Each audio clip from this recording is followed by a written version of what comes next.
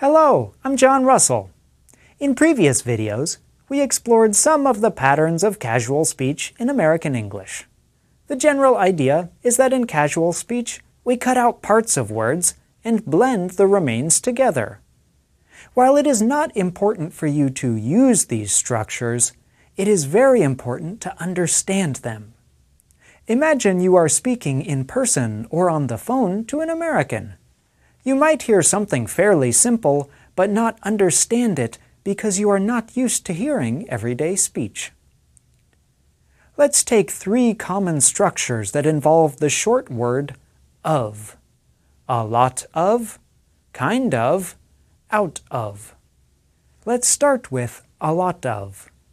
In careful speech, you might hear a person say, "The teacher gave us a lot of homework." In casual speech, we reduce a lot of to something like a lotta. The teacher gave us a lot of homework becomes the teacher gave us a lot of homework. The general idea is that we often reduce the word of to an sound. So, instead of this, "What kind of phone is that?"